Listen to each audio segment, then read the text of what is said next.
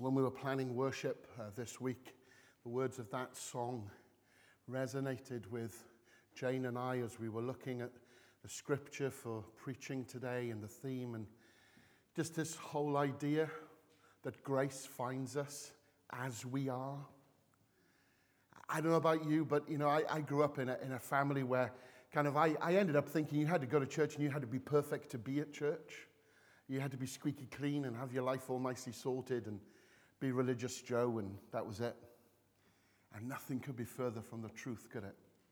Because you are welcome and I am welcome, just as we are. We come empty-handed, but the reality is that here today, you and I can experience the touch of God for who we are. And we can leave here changed by the love of God. But what often happens in life is that we go through life feeling unqualified for lots of different things, not just in regards to church and relationship with God, but we can face a lot of things in life, in work, in relationships, where we just feel overwhelmed and underqualified. Maybe you felt underqualified to do something. Maybe you've withdrawn from things because of that. Have you ever wished you could do what others were doing? It's not just something perhaps we think of when we're young. Often as an adult, you'll see other people doing things. I watched Chris Powell cut some moves on the dance floor with Anne Hayward on Friday night at Bev's wedding. And I looked at them and I thought, I wish I could do that. But it's not always funny stuff.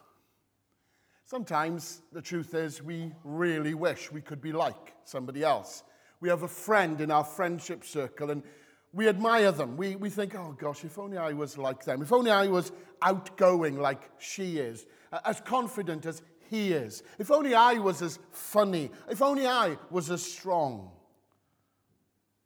Because we go through life comparing ourselves with other people. We constantly do it from the youngest age right through. And we often end up thinking that we are not good enough or that we are just insignificant. When I was converted as a teenager, I became a Christian, and at my conversion, part of my testimony, if you like, my story, is that I knew I was going to serve God. How that quite was going to work out, we had to wait a few years. But one of the things I started doing when I was about 16 was I started doing this. And my pastor encouraged me and took me under his wing, and he took me out with him, and I would just introduce the offering, or I would read the first 2 lines of a hymn, and gradually more and more experience came. When I started preaching, there were 1 or 2 people in the church took me aside and pointed out that I thought I was a mini Mr. Petty. Because Mr. Petty used to preach, and he used to have certain mannerisms. There were things that he did that I felt all good preachers should do, this being one of them. And I still catch myself doing it. This one is all my own. But that was the thing. I even got to the stage, in all seriousness, where during, in those days it was a hymn, prayer, sandwich. You knew there were 4 hymns, And in the 3rd hymn, that was the preparatory hymn for getting ready to preach. That's when you had your polament. So I would have a polament, because that's what you did. And it took me years to understand God didn't call me to preach like Mr. Petty. God called me to be me. And that's okay. It's okay to be myself. The thing I think the Bible shows us is that God creates us in the way that he does for a reason. You and I are unique. The Bible describes it in different ways. In Isaiah 64 it says, we're just clay. He's the potter. We're a product of his creative action, shaped and formed into something of worth. Isn't that a lovely description? You are something of worth. You have been shaped and formed by God. You're a masterpiece. You may have a twin, but they are not as identical as you might think. You are unique. A masterpiece. God made your life jar. Do you remember we started talking about this last week? Your life jar, a certain shape, a certain size, for a reason. And the reality is that there are things we are designed to do, and that we do them very well, and consequently there are other things that we just aren't meant to do at all. It's sad to say, but oftentimes we do waste our time trying to do things that we shouldn't do instead of embracing the things that we should do. How many times do you find yourself trying to do things you don't want to do? Every one of us is different. We're made differently. We have different personalities, different likes, different dislikes. Some are taller, some are shorter, some have black hair, some have no hair, some have blonde hair, some have blue eyes, some have brown eyes. We're all different, inside and out. Why, when I said some have no hair, did you all stare at me? We're different. It's okay. And that means we're all called to do different things. Have you ever thought about it? I mean, just think about it. What if I didn't want to preach? Can you imagine? Let's try something out here. This will be fun. Okay. Come on, get up there. You go and preach. Go and preach. You go and preach. I'm going to play the piano. No. Go on, get up there. This will be great now. Are you ready? You go preaching first then. I'll warm up here. Come on. Go. Right, okay. You preach. Right, okay. Right, I'll play, not at the same time. No, okay, that's fine. Come on. Right, all of you are sinners, and you need to atone for your sins, according to the book of Leviticus 4, 1-4. And the Lord spake unto Moses, saying, Speak unto the children of Israel, saying, If a soul shall sin through ignorance against any of the commandments of the Lord concerning things which ought not to be done, and shall do against any of them. If the priest that is anointed do sin according to the sin of the people, then let him bring for his sin which he hath sinned Come on. a young bullock without blemish unto the Lord for a sin offering. And he shall bring the bullock unto the door of the tabernacle of the congregation before the Lord, and shall lay his hand upon the bullock's head and kill the bullock before the Lord. Repent, sinners, or burn. Very good. Right, okay. Let's have a go at this. See what we can do here.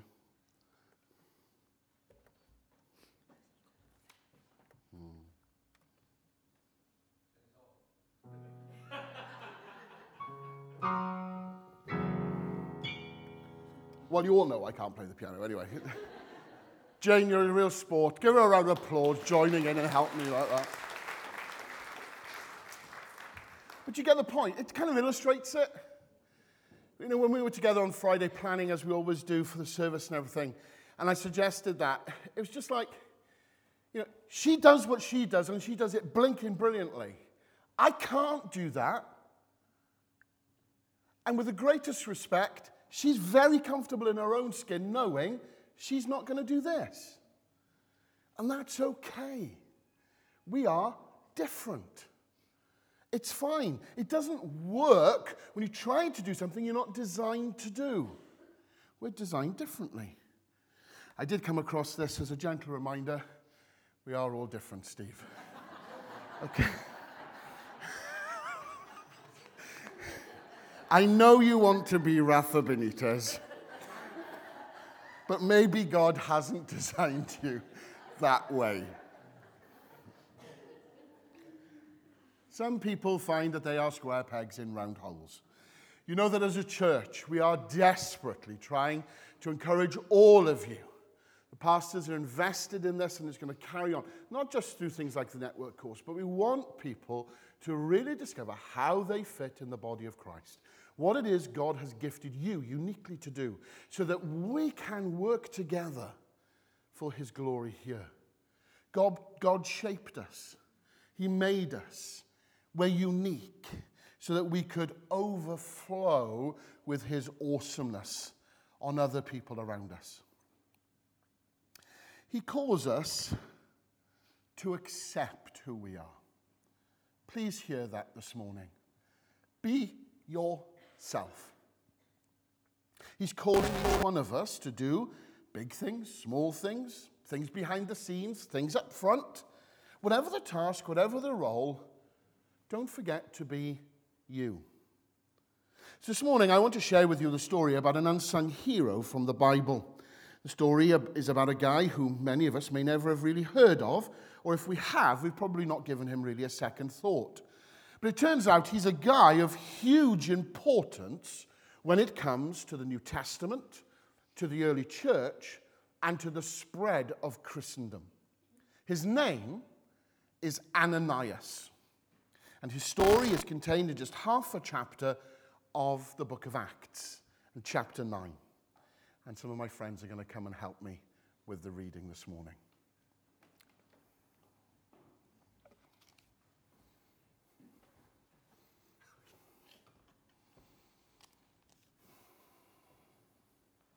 So, back to Saul, this fuming, raging, hateful man who wanted to kill every one of the Lord's disciples. He went to the high priest in Jerusalem for authorization to purge all the synagogues in Damascus, to purge them of followers of the way of Jesus.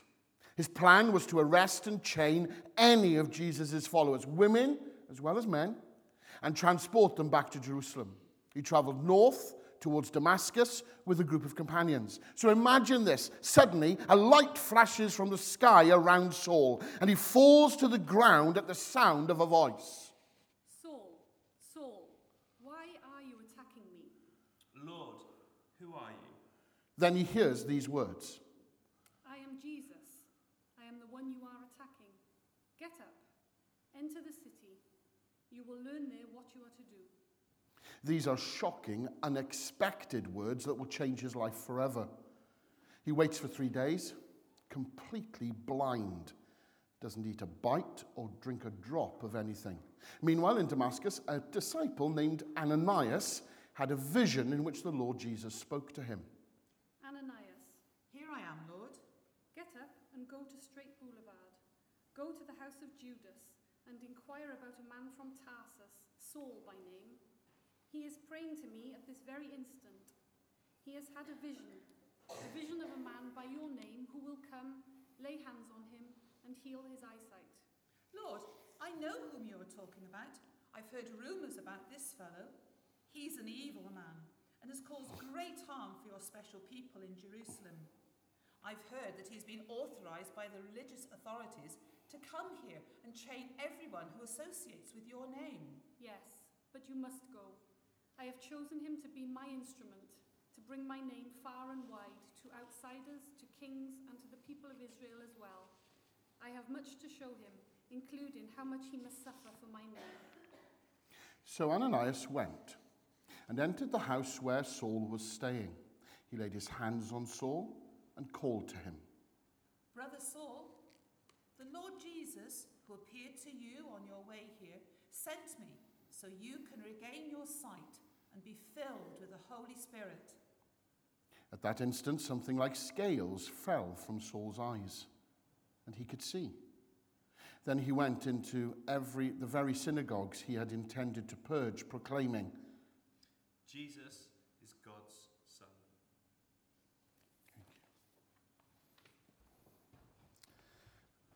Thank you, friends.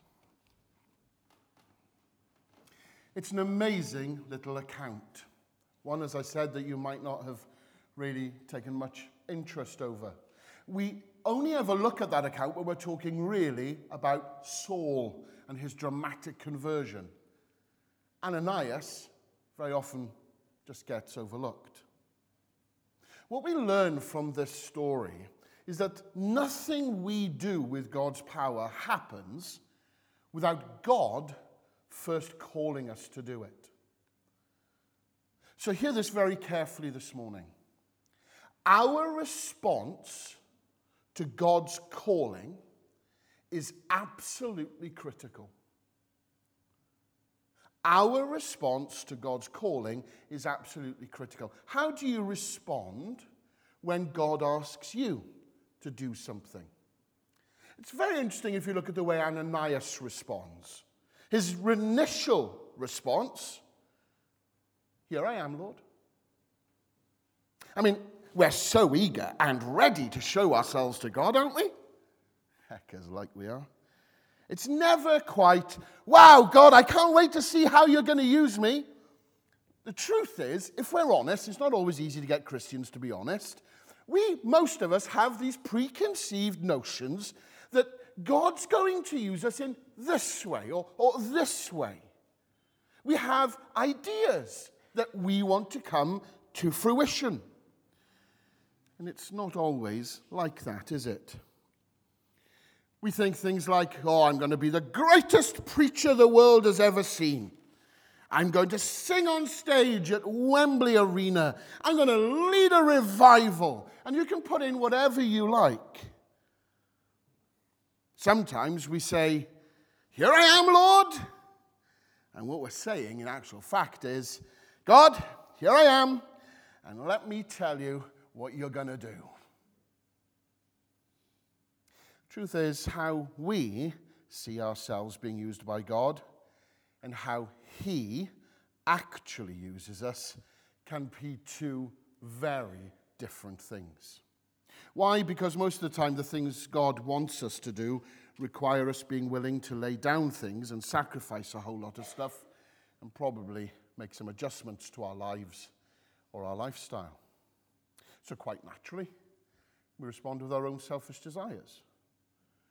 We say to God, yeah, here I am, yeah. My life's jar's ready for you to fill, yeah. But rather than doing what we want, God usually shares something with us that wasn't in our plans.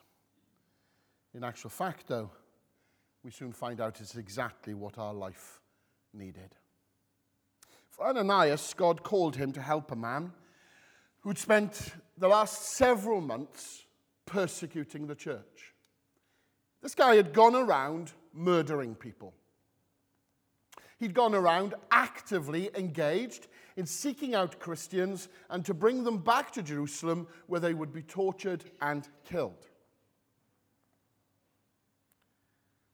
What's God really calling you to do? Because I don't know about you, I think that's a tough one on Ananias. I don't think it was an easy call. And for many of us sat here this morning or listening to this online, the truth is, for us too, what God is calling us to do may well be awkward, may well be difficult, may well cost us something, may well be scary. God might well be saying to us this morning, I want you to stop doing such and such. He may well be saying to you, I want you to do this.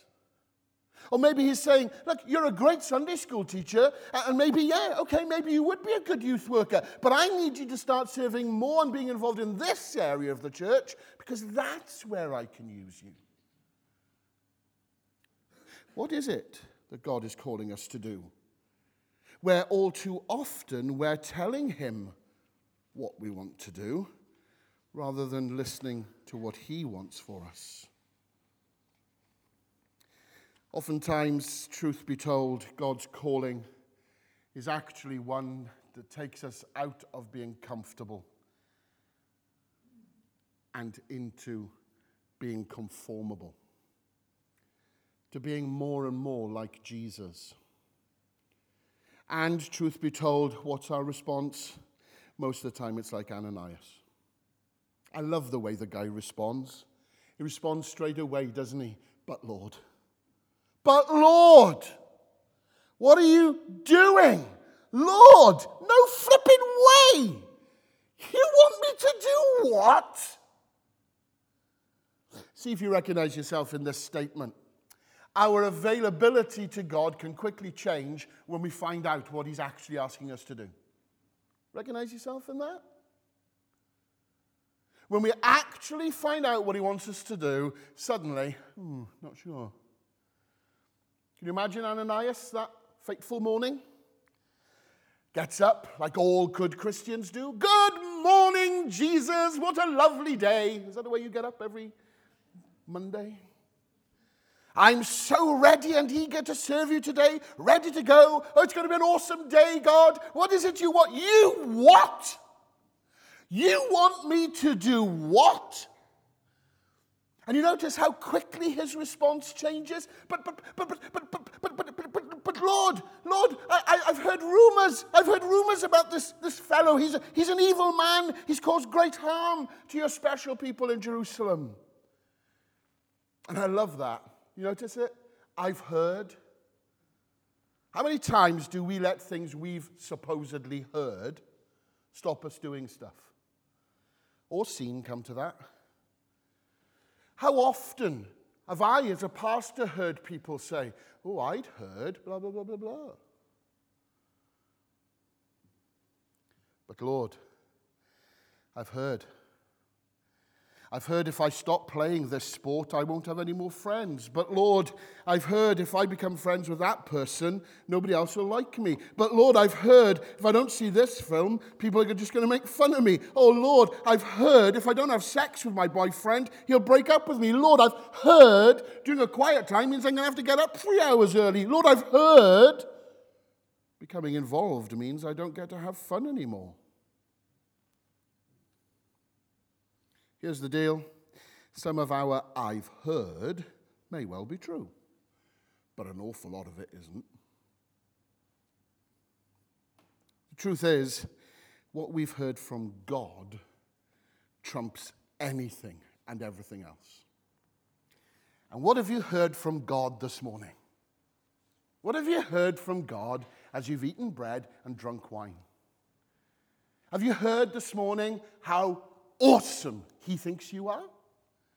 How lavishly he wants to love on you? That he is totally and utterly invested in you as an individual? He wants you to be the best possible version of yourself that he created you to be. He wants you to hear, above all the clamor of trends and fashion and culture, he wants you to hear what he's got to say. I think at times we need to stop listening to everybody else and take some time out to hear just what God has to say to us. Because if we don't, as we'll see with Ananias, if we don't listen to God, the danger is we could miss something blinking awesome. God goes on to tell Ananias, doesn't he, how he plans to use Saul. Yes, Ananias, I know you've heard some pretty bad things about him, but listen to me. I'm going to use him. I'm going to use this bad guy, Saul, to spread the Christian message far and wide to many people, to many nations. And you notice, as Ananias listens to God, his response quickly changes. No longer is it, but Lord. Suddenly it's, okay, I'll go. And that's the crucial thing. He reaches a point where he acknowledges he needs to go. God can't use you the way he designed to use you unless you are willing to go. Ananias went. I'm sure he was quaking in his boots. He had fear in his heart. But he had a blinking lot of faith as well, eh? And he went. This little, almost inconsequential guy, Ananias, seemingly obscure and ordinary, goes to help a guy who's been a persecutor of the church, but turns out he's going to be a pretty big deal in the world of awesomeness. Paul. It wasn't easy. It was frightening. It was scary. It was hard. There are going to be times in all of our lives that when God calls us to do something, it's not going to be easy peasy lemon squeezy. Let's not kid ourselves. When God tells us to go and share our faith with our friends, when he tells us to go and invite people to come to church or to join Alpha, when he says to us, I want you to lead a Bible study, or I want you to be involved in the ministry of the church, or I want you to give your money or a possession to help the needy, when he says, I want you to go over and speak to that person that nobody else is bothering with, that's not easy. But there are times when we've just got to do it. When you are willing to go, no matter how big, small, or scary the task, the wonderful thing is that awesomeness, the awesomeness of God, can overflow from you to a stack load of other people. Ananias was used by God in a dramatic way. You know the story. You've heard a bit of it this morning. Paul's blindness, or Saul's blindness, is cured. I mean, that's a pretty awesome thing. Hey, Ananias, what did you do yesterday, mate? No, nothing much. I went to Greg's, had a pasty, healed a blind fella, paid my taxes, no big deal. I don't think it was like that, do you? I think he was probably like, you'll never believe it. I went and met Saul, you know that guy everybody's on about, he's been persecuting us lot and taking us back to Jerusalem. You'll never believe this. God spoke to me and said to go and see him. I laid my hands on him. He only got healed. How awesome is that? I think it was a bit more like that. I honestly believe we will see God do some pretty awesome things when we are prepared to answer his call. To open our life jars so that he can fill them with all that he has made you and me to be. Ananias had guts, but he had faith too. And he went, and he did what God asked him to do. That's the amazing thing, isn't it? We need a faith that responds to God in a greater way than our fear. Saul becomes Paul. The world is changed. But imagine this. What if Ananias had said no? Think about that. What if Ananias had said, thanks ever so much for the offer? No. What if he'd said, not on your Nelly? What if he'd been a bit more sure than that? You insert your own response. How on earth would the story then have panned out? Here is a man who's going to be met by Ananias, who's going to change the face of the world. You and I are sat here this morning because of Paul's ministry. There is no shadow of a doubt about that, but I'm telling you, if Ananias hadn't gone that day, you and I may well be home having lunch and never have come here. Would know nothing about Jesus, would not have an interest in church, Christian faith. What if he'd chosen to run, to hide, to argue with God? What if he turned around to God and said, you've got to be flipping joking. Me? I'm a dad. I've got responsibilities, pal. I've got bills to pay. I'm busy. Without Ananias' obedience, Saul may well have remained blind, and worse still, could have become even more bitter against Christians and perhaps even more relentless in his persecution against them. Then you and I would well and truly be stuffed. I was afraid when God called me to be a pastor. I didn't feel qualified. It's something I've struggled with throughout my ministry. It's something at times I still struggle with. But I'll tell you, as I stand before you this morning, I have greater faith that God knows what he's doing than any fear I may have. When you stop listening to the voices of the world, when you replace fear with faith, you can become somebody else's Ananias. So you may think that you're inconsequential. You may think you don't matter. You may think that you are insignificant in the grand scheme of things. I'm asking you this morning, what's God saying to you? What's he telling you to do? Because as your pastors, we want to facilitate that. We want to walk with you. We want to seek to discern with you what God is saying. You know, Ananias went to see Paul. Paul became an Ananias to Timothy. You look at the way he released young Timothy. We all have the opportunity to be an Ananias. So I want to ask you this morning, friend, what's God calling you to do? What are you scared about? God has a plan. God has a purpose. We need to trust him. Would you bow your heads with me?